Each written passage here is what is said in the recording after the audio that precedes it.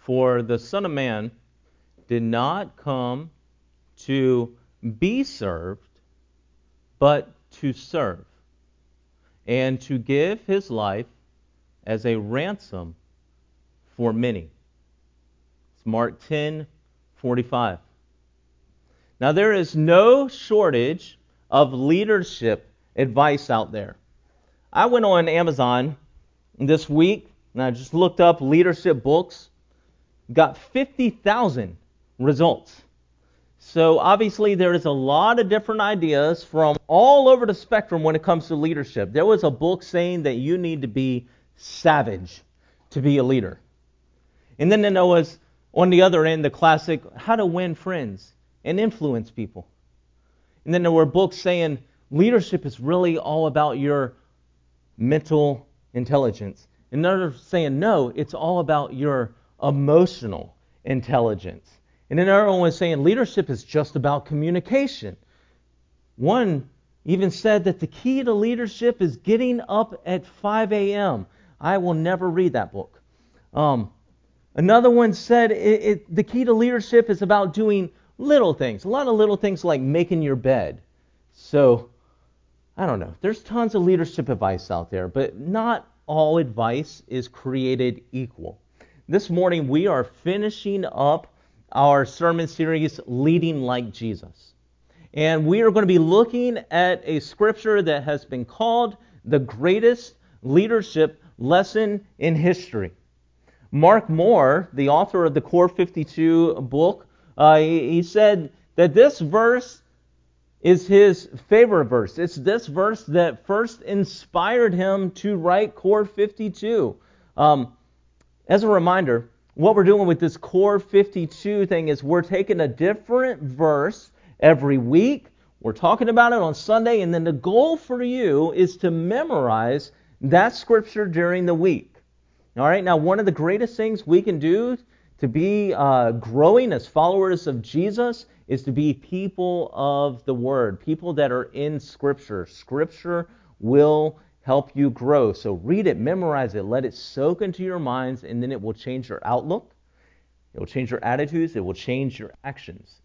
80% of the people in the church say, yeah, I'd like to know the Bible better. But a lot of them say, but I don't know where to start. And here you go. This is a great place to start. Memorize the Core 52 verse each week, and God's Word will help you grow. It's in your bulletin every week. So our core memory verse this week, greatest lesson on leadership. It's Mark 10:45. For even the Son of Man did not come to be served, but to serve, and to give his life as a ransom for many. Now, this verse has a great backstory. Jesus and his disciples, they are on the way to Jerusalem, and Jesus, he starts by giving them a heads up about what is going to happen in Jerusalem. In Mark 10:33, Jesus says, we're going to Jerusalem, and the Son of Man will be delivered over to the chief priests and the teachers of the law. They will condemn him to death. They'll hand him over to the Gentiles, who will mock him, spit on him, flog him, and kill him. 3 days later, he'll rise. I want you to stop and appreciate what's going on here. Jesus knows exactly what he is walking into. Like, it's not like his death takes him by surprise. He knows exactly what's going to happen to him. He spells it out.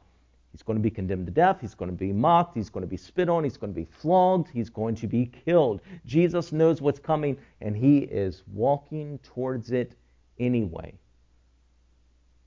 He's taking each of those steps out of love for us, right? And so he tries to prepare his followers. He knows they don't know what's coming. Let me tell them. And so he spells out what's going to happen, and it just goes right over their heads. Right after Jesus says this, you get one of the most poorly timed, misguided requests in the Bible. Jesus just said, we're going to Jerusalem. It's going to be really bad for me. I'm going to suffer. I'm going to die. And then verse 35 says, then James and John, the sons of Zebedee, came to him. Teacher, they said, we want you to do for us whatever we ask. That's poorly timed. I mean, Jesus just said he's heading to his death, and they're like, well, this seems like a good time to make a blank check request. Just do me a favor then. But, before you judge them too harshly, honestly, this is something that I think we've all done, haven't we? Like when we pray, but we're not really interested in God's will, we're just like, God, this is what I want. This is my plan. I'd like you to make it happen. It's a misguided request, right? It's not like, if it be your will, it's just, God, I want this. Open doors, make it happen. So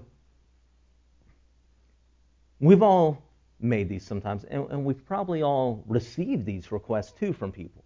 Like, have you ever had someone do this to you? Just say, hey, will you do me a favor? And you don't know what it is, but they're expecting an answer, all right? So we learn from Jesus here the wise way to answer that is not to go, sure. It's to go, what do you want me to do for you? That's what Jesus answers them with. He says, what do you want me to do for you?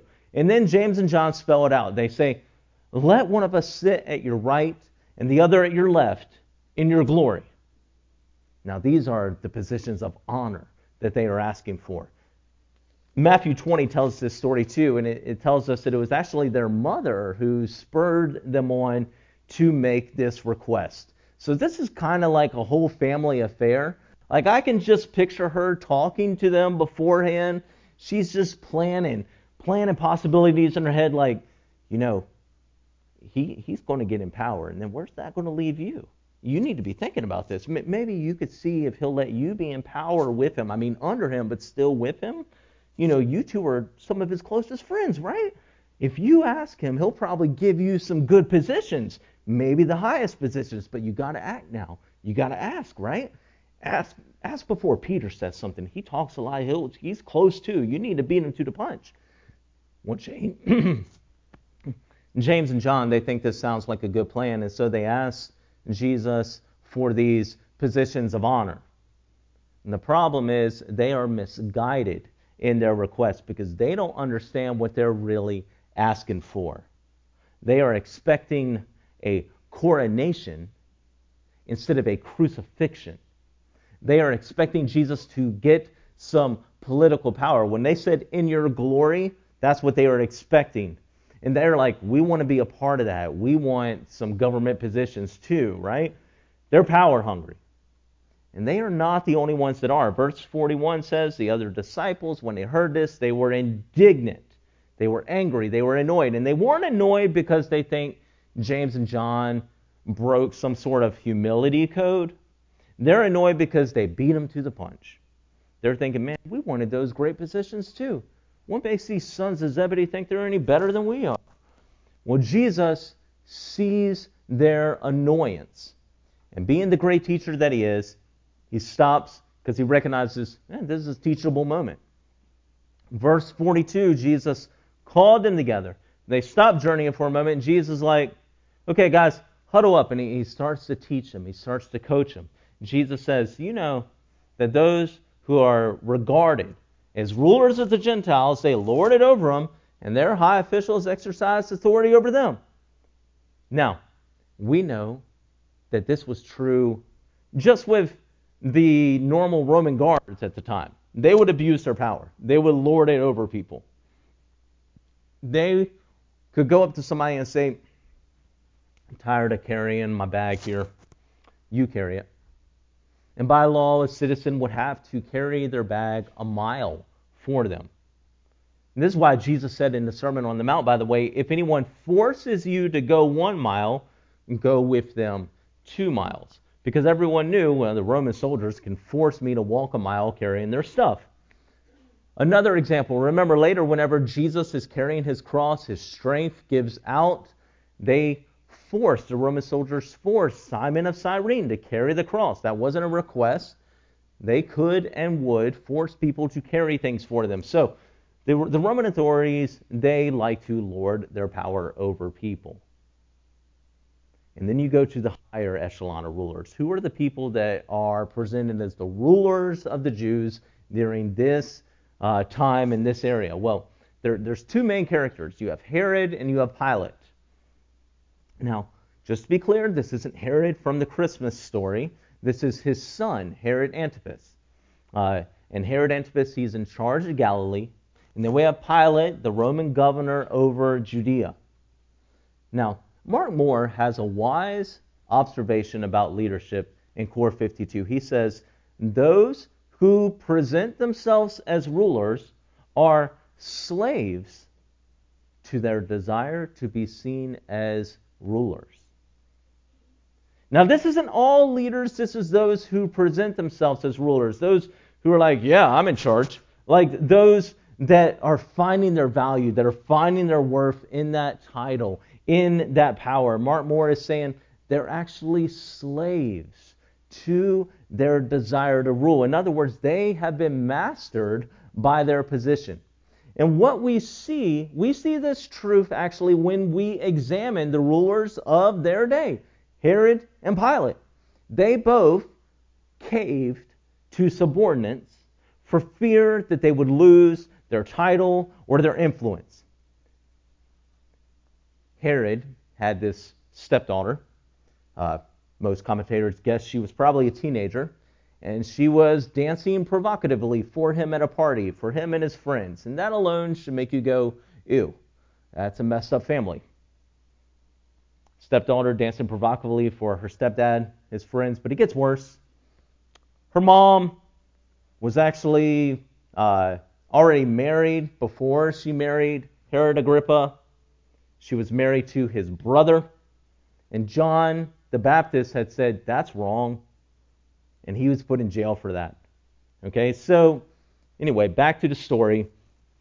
The stepdaughter's dancing, and Herod is taken in, and he loves it so much that when she finishes, he is like, that was fantastic. I will give you whatever you want. Man, up to half my kingdom, I'll give you whatever. You just ask for it because you deserve it. And so she asked her mom, hey, what should I ask for? And mom hates John the Baptist. Even though he's in prison, she hates him for calling out like the fact that she's not really married to Herod. She's married to his brother. For calling out her sin. And so she said, I want you to ask for John the Baptist's head on a platter. And so Herod had John beheaded. Now this is what you need to understand. First of all, John is obviously an innocent man. But also understand that Scripture tells us Herod knew he was a holy man. Herod liked to listen to him. Herod did not want to do this. But he did it anyways. Because he was a slave to his position. He did something that went against what he knew was right. He caved and did what he would have never willingly done. He did this out of fear. That if he did not, he would lose some influence. He would lose some of his power. Now, as for Pilate, he crucified Jesus Christ.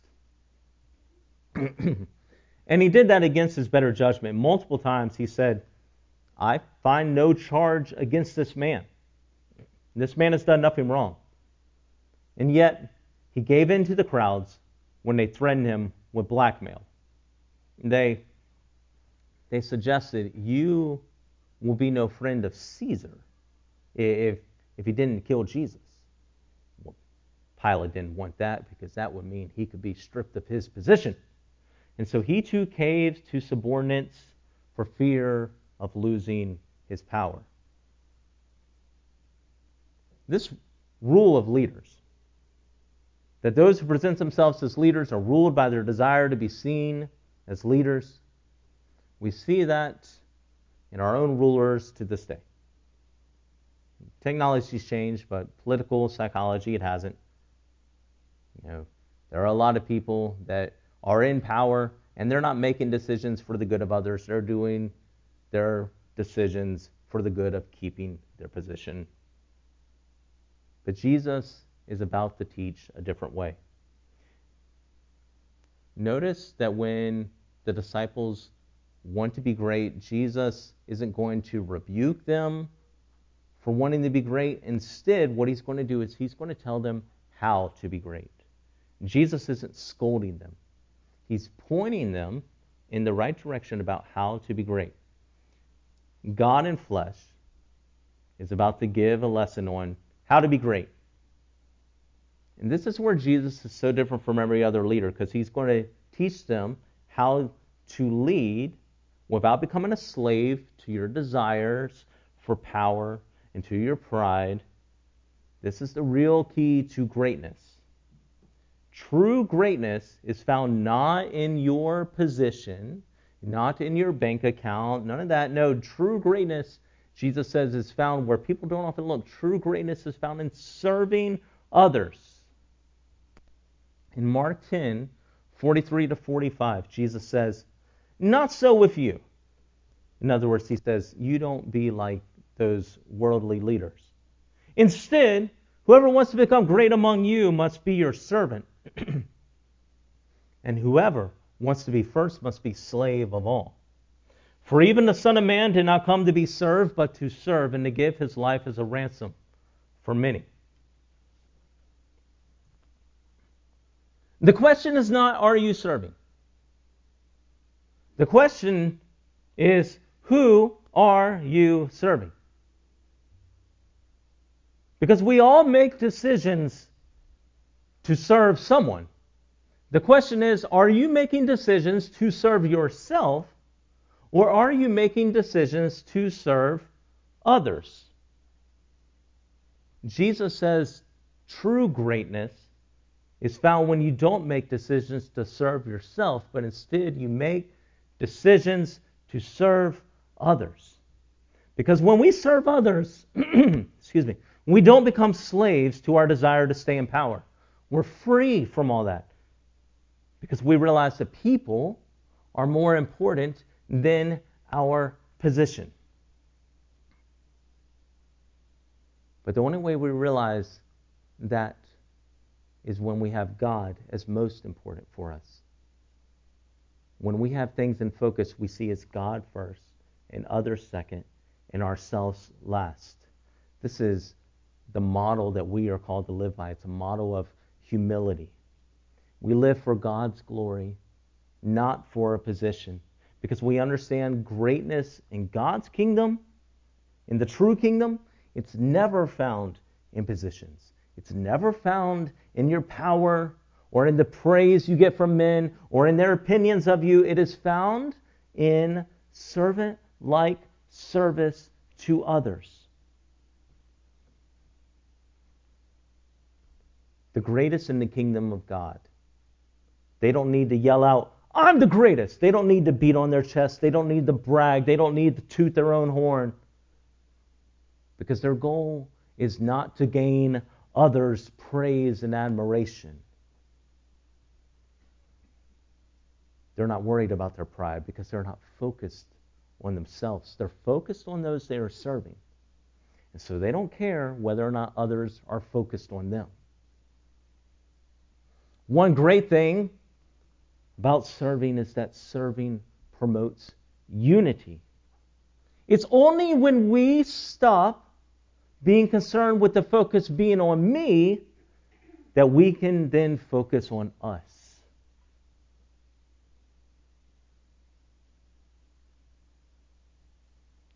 This church, it would look really different if I just said, what would be best for me here? What would be best for me here? Instead of thinking of what is best for the body. This is a mark of spiritual maturity. Ephesians 4:12 and 13, it says, God equips his people for works of service so that the body of Christ may be built up until we reach unity in the faith. So why does God equip us? For serving others. That's why he's gifted us. That's why he's equipped us. That's what it means when it says equip. God has given you gifts for the purpose of serving others, not serving yourself. What happens when we serve? The body of Christ, which remember that is the church, that's you and I, is built up. So, when we serve others, we are building each other up. And what is God building us up to reach? Unity in the faith. There's always this desire, especially within the restoration movement, for unity.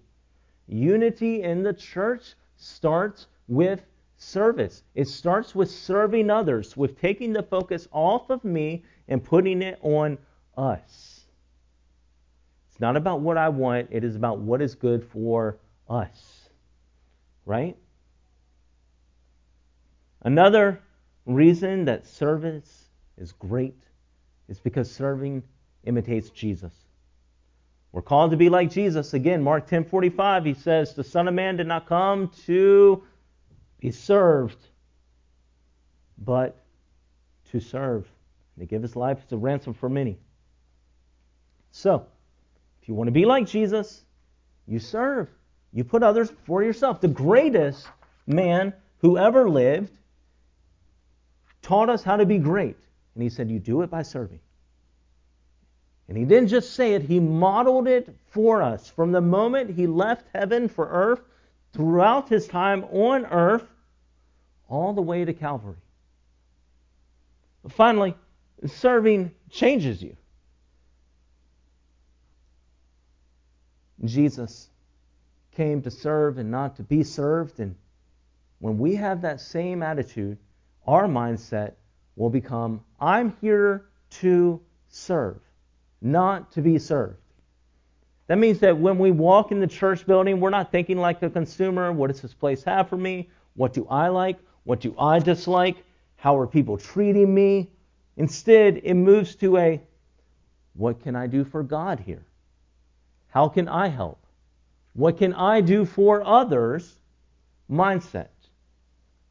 When we serve, we become selfless, not selfish. And that attitude extends well beyond these church walls into our homes, and at the store, on the job, wherever we are. Any place where there are people, we strive to be servants and to put others before ourselves. What does that look like? I had a list of 101 ways. I'm going to read them all to you. No, I'm just kidding. No, but I do want to give you a few ways. Number one, you make somebody a cup of tea, do a repair project for somebody, make a meal for somebody, surprise somebody at work with their favorite coffee drink, change someone's oil for them in their car, make a special dessert, feed someone's pet, carry something heavy for them, carry something light for them, send them a card, return their grocery cart for them, mow their grass, help them clean. Now, I could go on, but you get the idea. We need to be thinking about how we can serve others, not for our glory, but for God's glory, not for our benefit, but for the benefit of them and for the benefit of the kingdom. Okay, when we serve, we're loving others and we are shining our light for God's glory. Right? If we want God to make us great, then we need to ask God, how can I serve? And then let Him use you to help change the world in small ways for His glory. As we close this morning, we know that the greatest man who ever lived, Jesus Christ, He came not to be served, but to serve. And the greatest act of service that He ever did was when He died on the cross so that our sins could be forgiven. Our God is perfectly just. So He couldn't just ignore our sin, but He's also so loving that He paid that penalty of sin for us, even though it meant the cross, so that through Jesus Christ we might be saved. And Jesus says, I am the way and the truth and the life, and no one comes to the Father except through me. And so if you need to walk with Jesus, if you need to accept Him as your Savior, I'd love to talk with you about that. I invite you to come and see me. We're going to stand and sing our closing song at Calvary, where the greatest service occurred.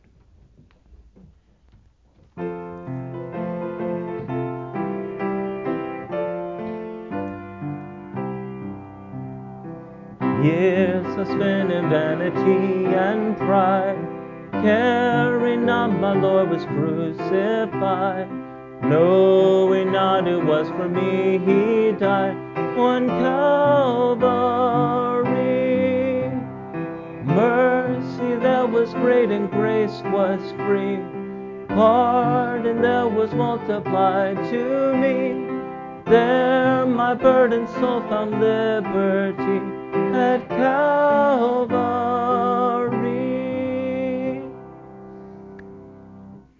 Let's pray.